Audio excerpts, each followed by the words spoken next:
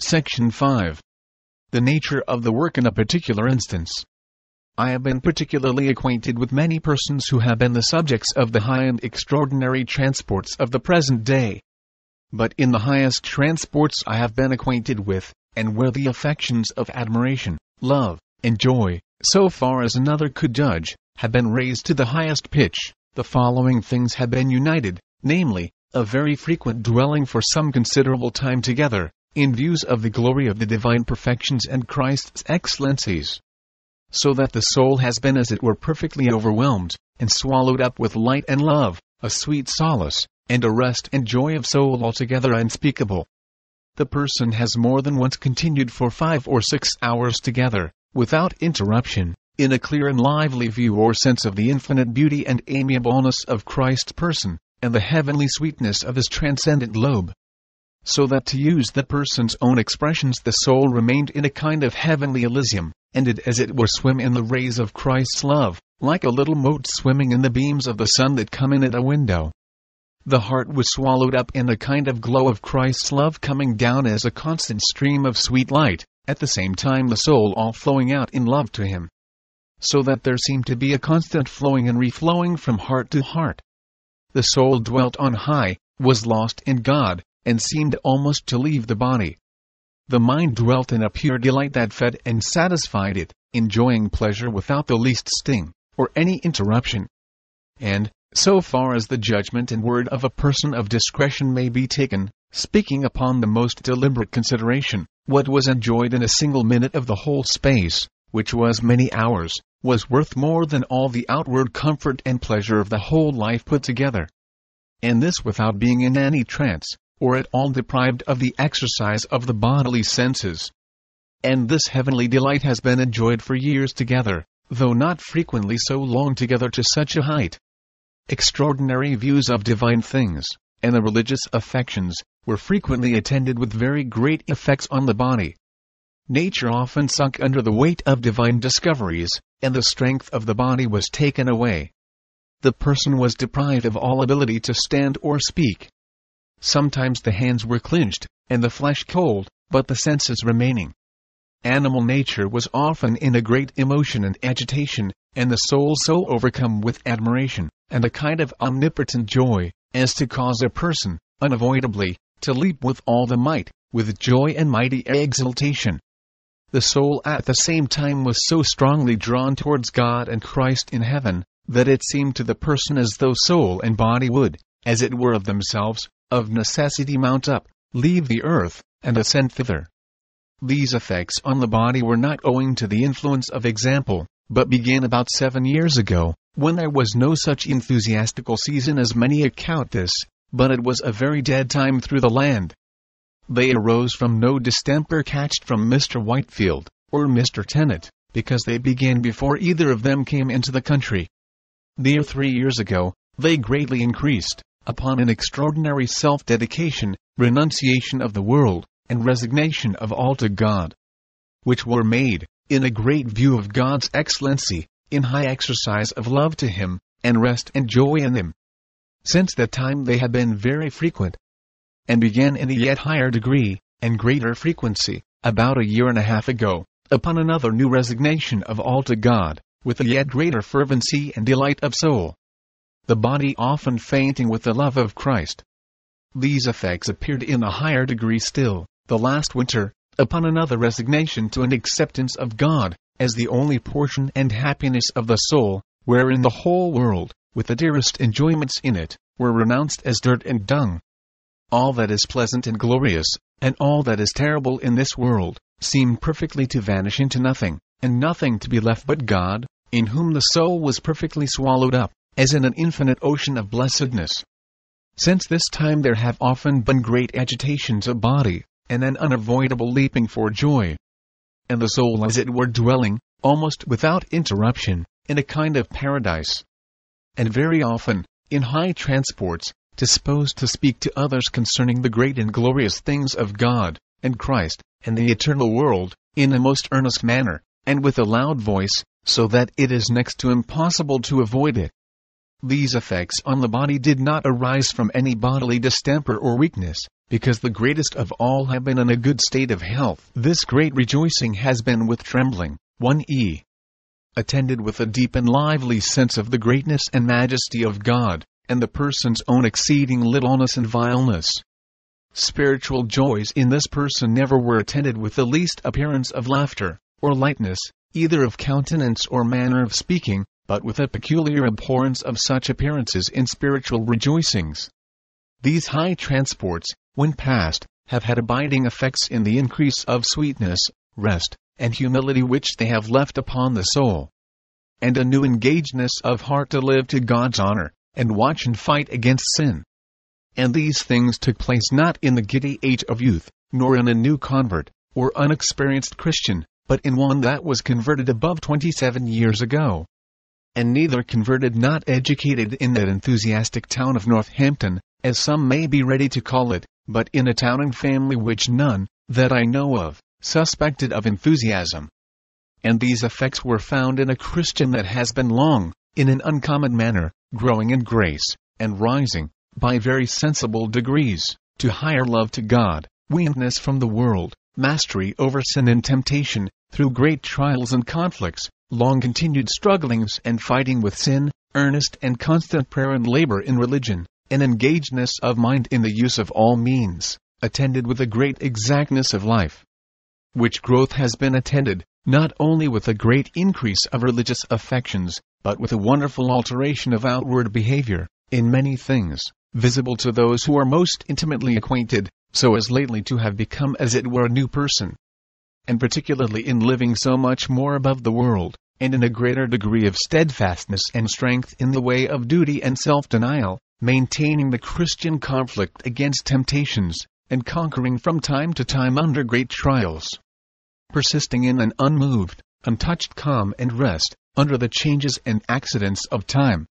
The person had formerly, in lower degrees of grace, been subject to unsteadiness, and many ups and downs, in the frame of mind, being under great disadvantages, through a vaporous habit of body, and often subject to melancholy, and at times almost overborne with it, it having been so even from early youth. But strength of grace and divine light has of a long time wholly conquered these disadvantages, and carried the mind, in a constant manner, quite above all such effects. Since that resignation spoken of before, made near 3 years ago, everything of that nature seems to be overcome and crushed by the power of faith and trust in God, and resignation to Him. The person has remained in a constant uninterrupted rest, humble joy in God, and assurance of His favor, without 1 hour's melancholy or darkness, from that day to this. Vapors have had great effects on the body, such as they used to have before, but the soul has been always out of their reach. And this steadfastness and constancy has remained through great outward changes and trials, such as times of the most extreme pain, and apparent hazard of immediate death. These transporting views and rapturous affections are not attended with any enthusiastic disposition to follow impulses, or any supposed prophetical revelations. Nor have they been observed to be attended with any appearance of spiritual pride, but very much of a contrary disposition, an increase of humility and meekness, and a disposition in honor to prefer others. And it is worthy to be remarked, that when these discoveries in holy affections were evidently at the greatest height, which began early in the morning of the Holy Sabbath, and lasted for days together, melting all down in the deepest humility and poverty of spirit, reverence and resignation, and the sweetest meekness, and universal benevolence, these two things were felt in a remarkable manner, namely, first, a peculiar aversion to judging other professing Christians of good standing in the visible church, with respect to their conversion or degrees of grace, or at all intermeddling with that matter, so much as to determine against and condemn others in the thoughts of the heart. Such want of candor appeared hateful, as not agreeing with that lamb-like humility, meekness, gentleness, and charity, which the soul then, above other times, saw to be beautiful. The disposition then felt was, on the contrary, to prefer others to self, and to hope that they saw more of God and loved Him better. Though before, under smaller discoveries, and feebler exercises of divine affection, there had been a disposition to censure and condemn others. Secondly, Another thing that was felt at that time was a very great sense of the importance of moral social duties, and how great a part of religion lay in them.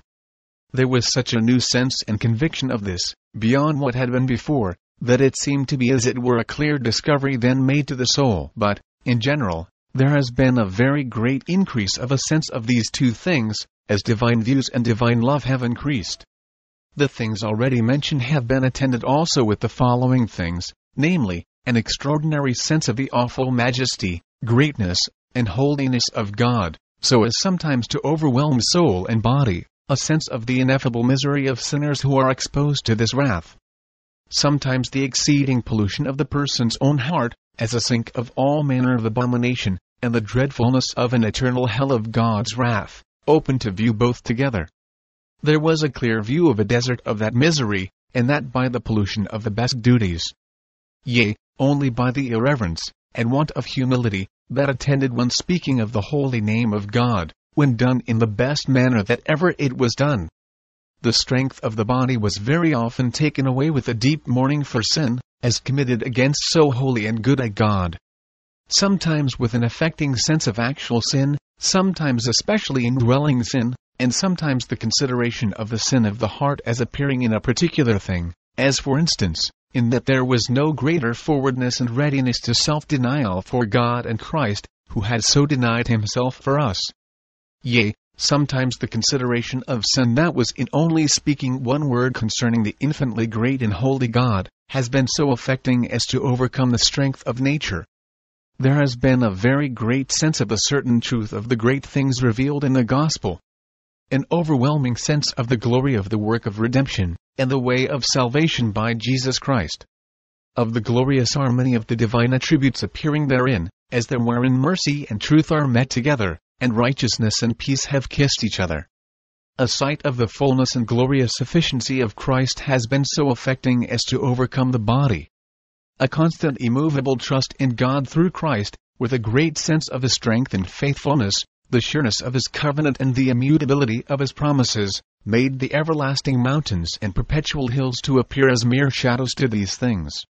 Sometimes the sufficiency and faithfulness of God, as the covenant God of his people, appeared in these words, I am that I am, in so affecting a manner as to overcome the body. A sense of the glorious, unsearchable, unerring wisdom of God in his works, both of creation and providence, was such as to swallow up the soul, and overcome the strength of the body.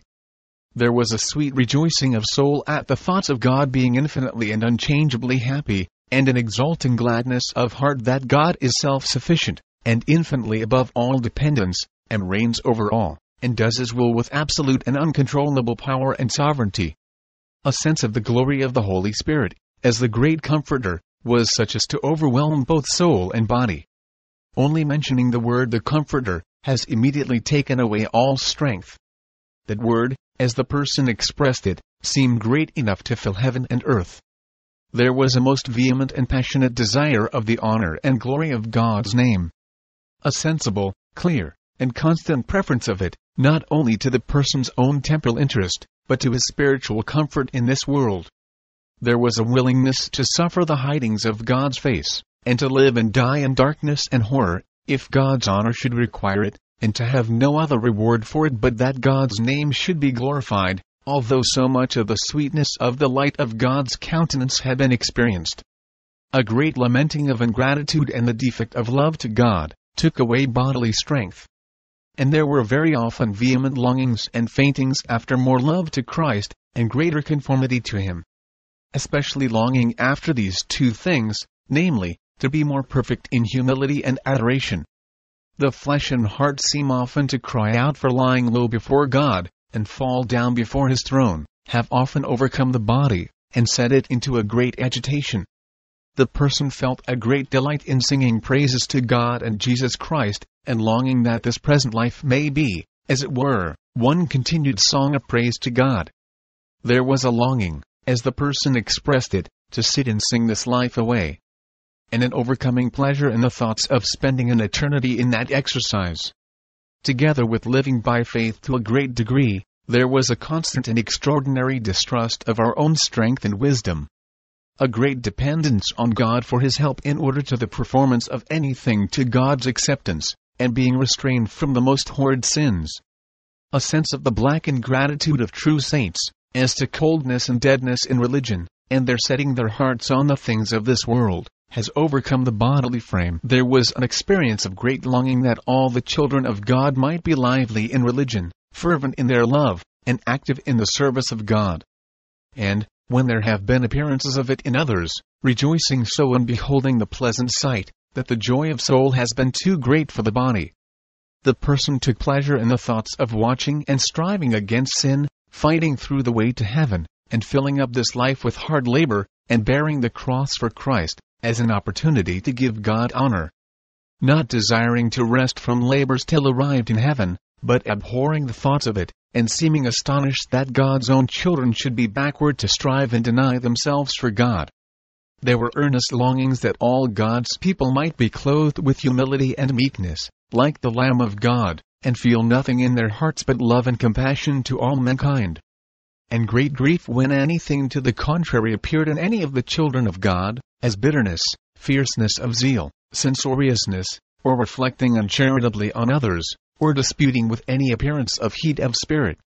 A deep concern for the good of other souls.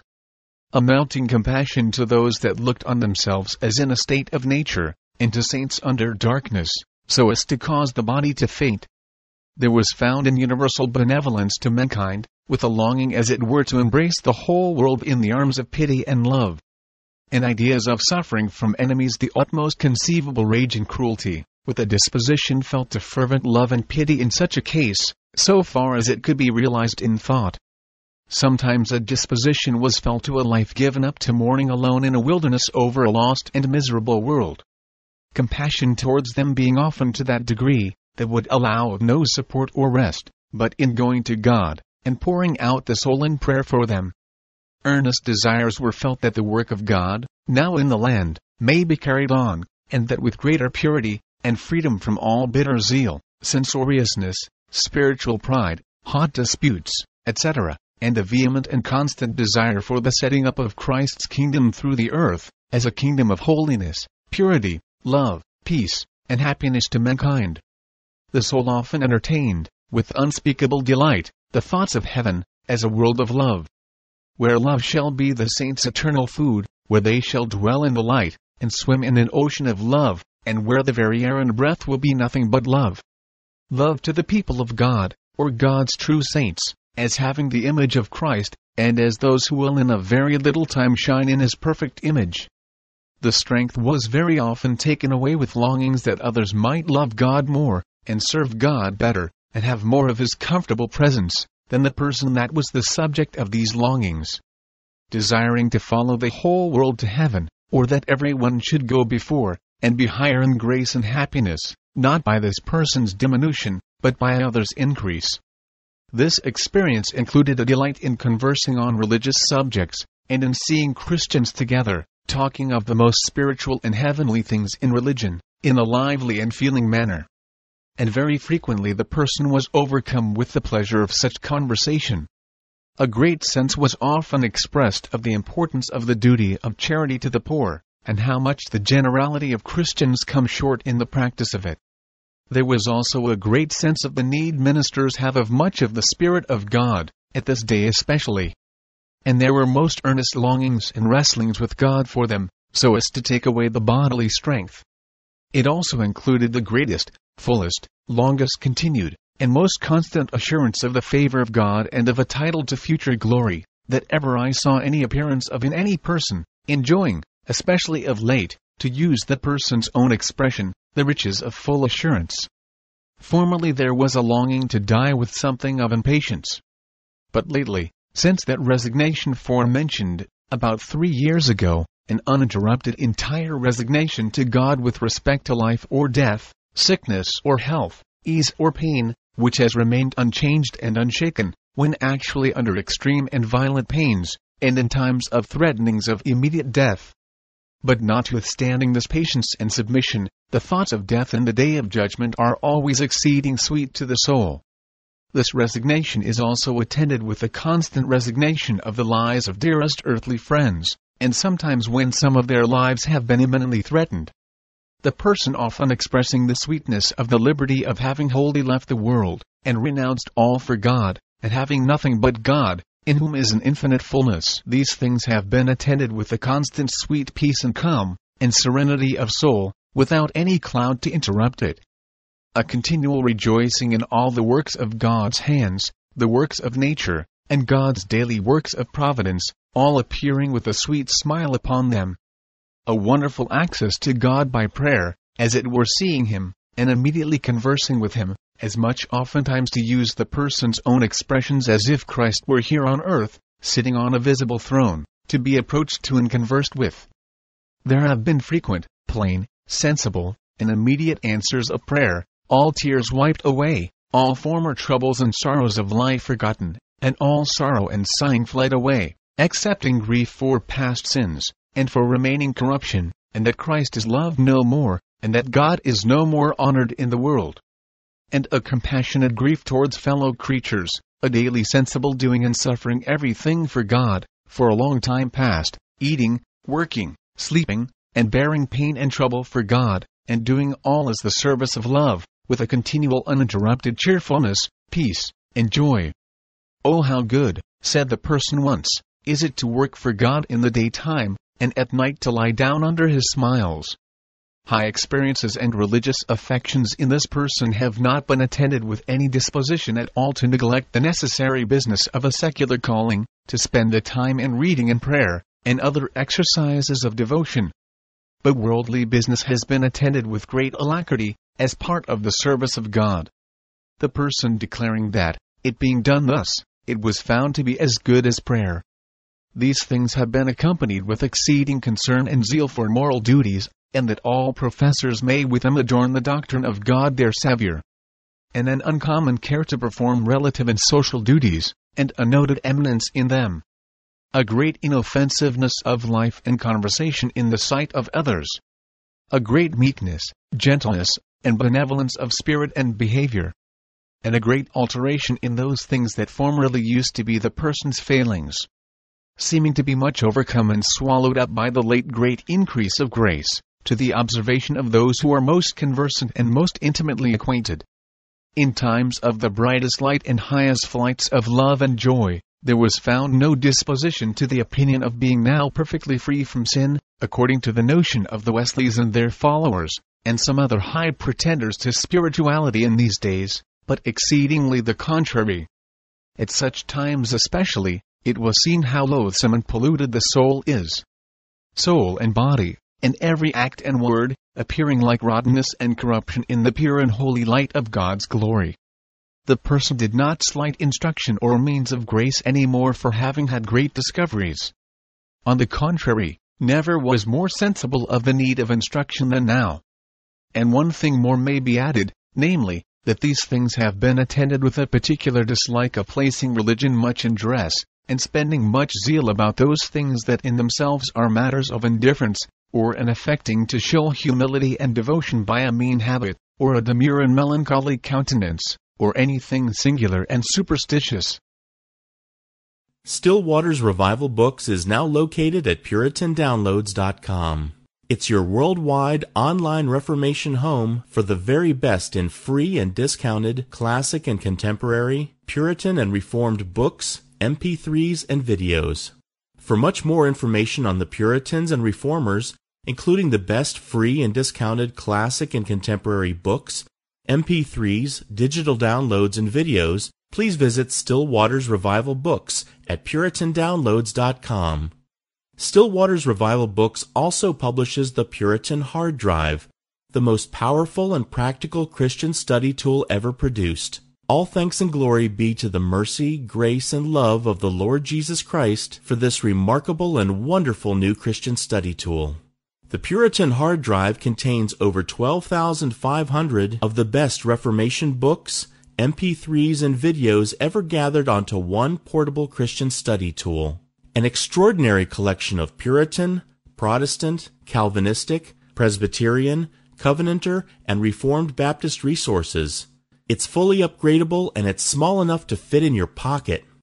The Puritan hard drive combines an embedded database containing many millions of records with the most amazing and extraordinary custom Christian search and research software ever created. The Puritan hard drive has been produced to assist you in the fascinating and exhilarating spiritual, intellectual, familial, ecclesiastical, and societal adventure that is living the Christian life. It has been specifically designed so that you might more faithfully know, serve, and love the Lord Jesus Christ, as well as to help you to do all you can to bring glory to His great name.